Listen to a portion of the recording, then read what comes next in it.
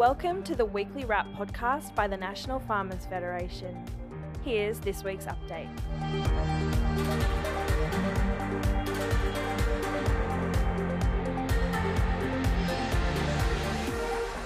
Hi everyone, and welcome to another episode of the Weekly Wrap. I'm Warwick Ragg, the General Manager, Natural Resource Management. I'm joined today by Carla Evans, who's the Program Manager for AgCAREERSTART, and we'll hear a bit more from her later on. Let's take a look at some of the other ag headlines from this week. Firstly, we've got a new government, and the NFF has congratulated Labor on its election victory. We continue to highlight the need for urgent dialogue on key policies. Those include biosecurity funding, workforce solutions, and rewarding farmers for environmental management. Almost 70% of New South Wales farms now have a biosecurity plan. New South Wales farmers are very encouraged by the vigilance following outbreaks of foot and mouth disease and lumpy skin disease in Indonesia. The State of the Biosecurity Report shows a 20% increase in plans and more than 950,000 diagnostic tests delivered to support biosecurity surveillance on New South Wales farms. Also, we have online skills checks and resources from NBNCO. The tool is intended to help all Australians build digital skills in 4 key areas: online knowledge, device usage, sharing data, and e-safety. Take the online survey and receive your personalised report card and free online resources. Now let's go to Carla. And Carla, can you tell us about AgCAREERSTART and what's happening there?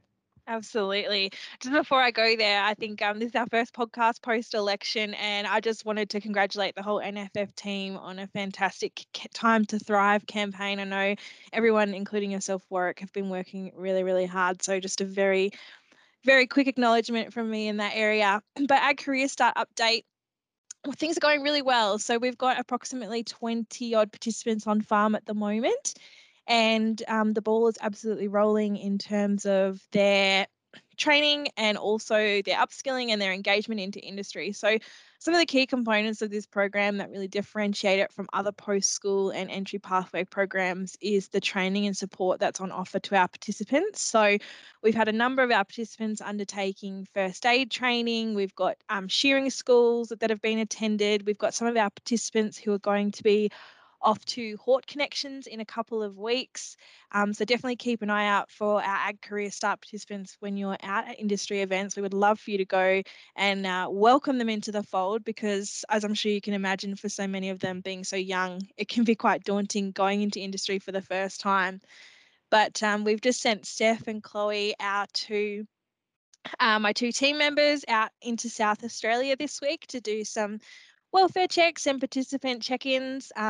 So they visited our fantastic farmer in Streaky Bay and also one of our farmers in the Barossa as well, and our 2 participants out there. And by all accounts, it's going really, really well. And I've been delighted to hear feedback from the team about just how much our participants are picking up in the short time that they've been out there. So both of them have only been on farm for less than a couple of months. So it's fantastic to hear them being able to describe how hydraulic systems work and what types of sheep systems are being run on the farm, particularly for one of them who's never been on a farm before. She's from outer suburbs of Sydney and she's doing a fantastic job. So it's really exciting to see the program starting to come to fruition and really building the talent in these young people.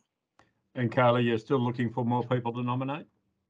Absolutely. So we've got our applications for farmers for 2023 hosts is currently open and will be open right through till the end of the year. So would encourage anyone who's interested in learning more about the program to actually sign up for one of our farmer webinars. So we've got some information sessions coming up.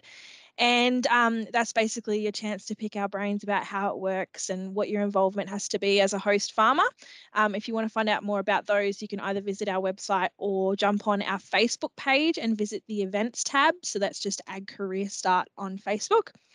And then, participant applications will be opening in July. So for anyone that's got high school leaver aged children or anyone under the age of 25 can apply to be a participant on the program, and those applications open, as I said, in July. Fantastic. Thanks, Carla. And another example of how NFF continue to try and get more arms and legs into the bush. So a couple of more issues to round out the week.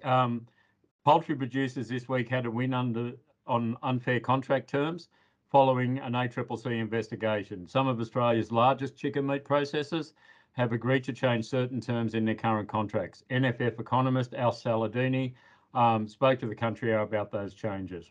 And finally, Telling Our Story podcast, Nurses Turn to Farming. Nurses Emily and Chris Shipway always dreamed of owning their own piece of farm paradise. Last year, they swapped scrubs for work boots and took the plunge. Listen to Emily and Chris's story in this week's podcast with Angie Asimus. From NFF, over and out. Thank you for listening to this weekly wrap-up from the National Farmers Federation. For more information about the NFF, visit nff.org.au. Otherwise, stay tuned until next week for the next instalment.